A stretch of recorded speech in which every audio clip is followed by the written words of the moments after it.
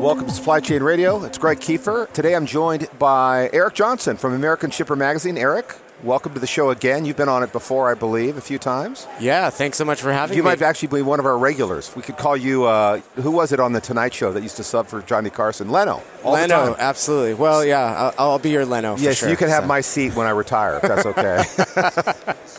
Keep it warm. All right. So today, I thought what we would talk about is global trade management, also as an acronym, because supply chainers love acronyms. We love GTM, them. right? Love them. GTM.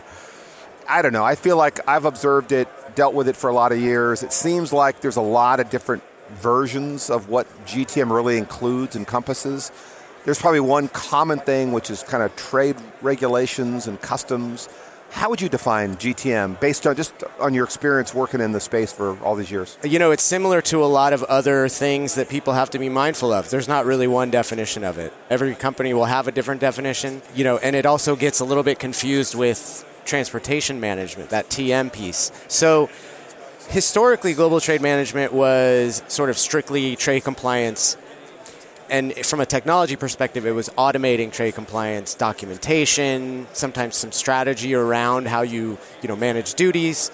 It's come in the last few years to encompass a lot more than that. So you can think of global trade management as automating trade documentation, generation, strategizing around duties. But you can also think about it encompassing things like supply chain finance, things, even logistics. You can kind of put those under a single umbrella where you're sort of managing or orchestrating those all in concert more than you ever did before. Whereas instead of thinking of them as a sequential thing where you have to, sort of automate the documentation generation and then worry about the logistics of it. No, I think sophisticated companies are now thinking of global trade management as all of that stuff under one kind of umbrella. So would that sit in the Department of Compliance, or is that more of a transportation function now? And what department would it sit in? That's a great question. I think for the most part, most companies still have it housed within a compliance or a legal or a risk kind of department or function.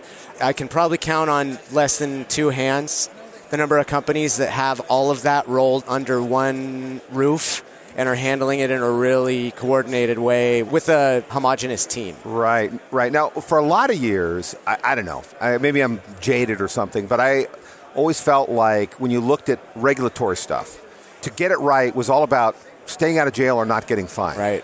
Versus when you look at other technologies, it's sort of like digital transformation, right? Yep. Has GTM moved away from getting arrested to taking your company to the next level? Keep you out of trouble. Yeah, no, that's great. That's also a great point. It's always been seen as supply chain as a whole has traditionally been seen as a cost center. Sure. So how can I minimize those costs as much as possible and still get the job done? So across the board, things are changing. Across the board now, supply chain is considered an enabler, a differentiator, more and more.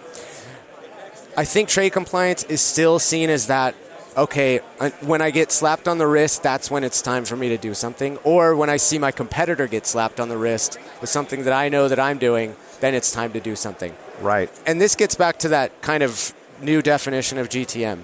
I think what you can now do is start to say, well, if I'm taking a proactive approach to complying with that regulatory stuff that could get me into trouble, then that's helping every other downstream activity. So all of a sudden your logistics is cleaner and it's more straightforward and more effective because you are looking at the regulatory side of things with a more proactive kind of approach. Right. That's a big change. Sure. But for sure, there's still, the lion's share of companies are still looking at it as purely risk avoidance, and they're sort of waiting for something bad to happen. Right. And of course, with the Trump administration, anti-trade, a little bit of protectionism policy, whether it sticks or not, it remains to be seen. But, they've already backed out of TPP. They're challenging NAFTA, et cetera. Does that change the dynamics here? I think what you have to do is be ready for a lot of different scenarios. So if you are a multinational global shipper and you're not thinking about the way, our involvement, or not just our involvement, but other countries, who are rethinking the way, Brexit's a perfect example.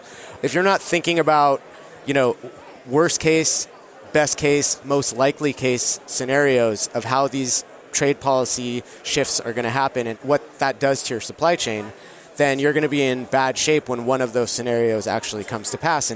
And if you're using some sort of global trade management technology, those type of what-if scenarios are a lot easier to undertake. Right. I mean, you and I talk a lot about visibility, and, we talk about disruptions, when a disaster happens or something. And I suppose this could be called a man-made disruption where you didn't do the right stuff with your GTM and your stuff isn't getting cleared. It's not coming off the port. If you're an exporter, you classify a product incorrectly, you're looking at not just a huge disruption, you're looking at a penalty, you're looking at increased scrutiny down the road from customs agencies. So it's an error by omission a lot of times that can be just as impactful as a port strike, for that individual company. Right. It's one of the many things that can mess up a nice, well-orchestrated plan. Yep. But as we all know, that the greatest plans don't always come to fruition in the real world of a global supply chain. They never do. There's never perfect scenario. Exactly. So now, you write for American Shipper, but in your day job, I guess, or your other day job, you're doing a lot of research and writing a lot of papers. And you recently did a study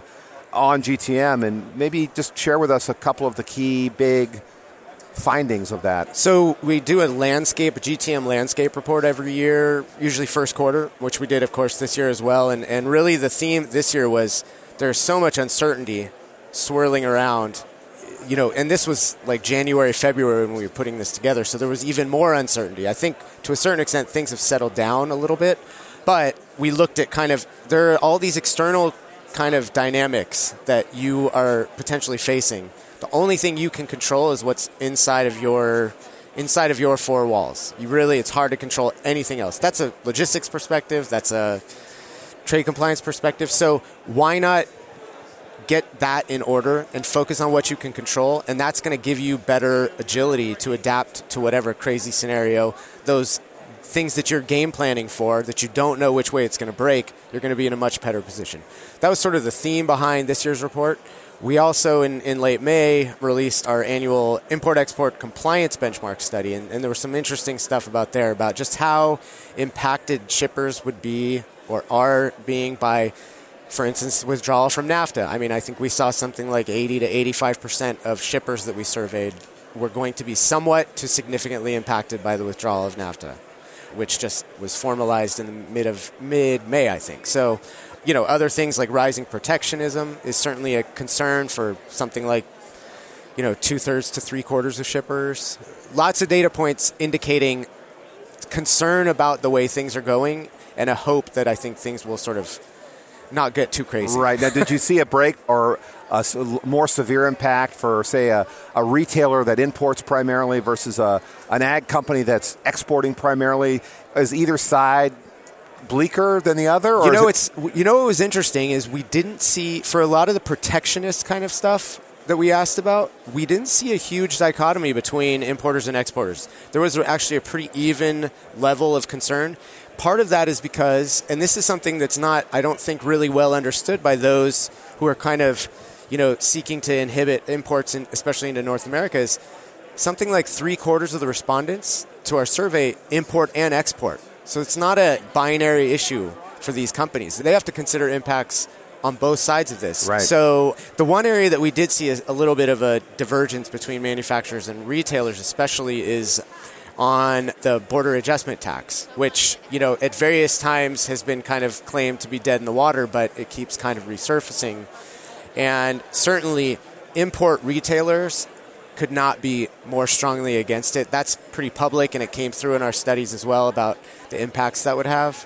Whereas, for exporters, they don't have as big concerns about that. Their main thing is like better at market access in China and other markets. So that's their primary concern. I don't think the BAT is going to be super influential to right. Well, it'll be interesting to see how politically it works out, because on one hand, the administration is anti-trade or protectionist, but they're also anti-regulation. So how does that balance out in the long run? I know that's something that I think has not been fully explained by the folks pushing this. Is that, well, first of all, the folks pushing the BAT are primarily outside of the administration. It's more the congressional leadership. So that may be why those messages are a little bit mixed. I also don't think that the administration is as anti-trade as they sort of ran on in early days. I think, like any president, you're in the job for a few months and you start to realize how important it is to, kind of maintain diplomatic relations, and that's all, good stuff. Right. Well, and again, if you want to have a good economy, you don't want to just make it harder for U.S. companies to operate globally. There's a ton of jobs tied to retail trade, and there's, supply chains are based on that, and a ton of jobs tied to supply chain as well. So right. All right, so let's look ahead. If you could give some advice to our listeners that are thinking about this or worried about it, what would you tell them? Well, what would be 2 or 3 things you might say, hey, look out for this or consider this for the next 12 to 18 months? Well, first of all, I think every company, they should be doing this annually at the least, I should say, is take a hard look at what your sort of supplier footprint looks like and marry that against some of the trade policy changes that are being talked about. So if you are a company that uses North America as a, sort of single integrated supply chain market, that may change once NAFTA is renegotiated. So map all that stuff out. I would, one of the things that we've been talking about is just highlight to your local, state, federal representatives the importance of trade in general. That's just an easy that's not a strategic thing, but that's something that, they need to hear from the industry. And then technology. We sort of have this blanket advocacy for technology, but the simple fact is, companies ignoring, adapting, and, adopting technology into their processes are going to do so at their own peril. So there's lots of easy entry points into automating things. It doesn't have to be this, monstrous 3-year kind of approach. You can automate classifying your products. You can automate generating trade documents. There's some baby steps you can take. Right, so. And we've used the word America and U.S. a lot, but the fact is this basic thesis would work for if you're everywhere. A company in Europe. Or in fact, you could make the case it's more important in other regions where there's more opacity around trade regulations, and I think more is known about North American market in that regard than other markets. So yeah, it's critically important wherever you're operating. All right, so if I'm interested in learning about some of this great work that you've been doing, where should people go to get some of this stuff? Yeah, our website is AmericanShipper.com. We have a research tab where you can download anything that we've released in the last year, including those 2 reports I mentioned. And that's it's really good stuff. You guys are doing a really great job there. So thanks for coming on the show, Eric. Absolutely. We'll have you on again, I think. I have a feeling I'm going to get you back sometime. This is Greg, Supply Chain Radio. We're signing off.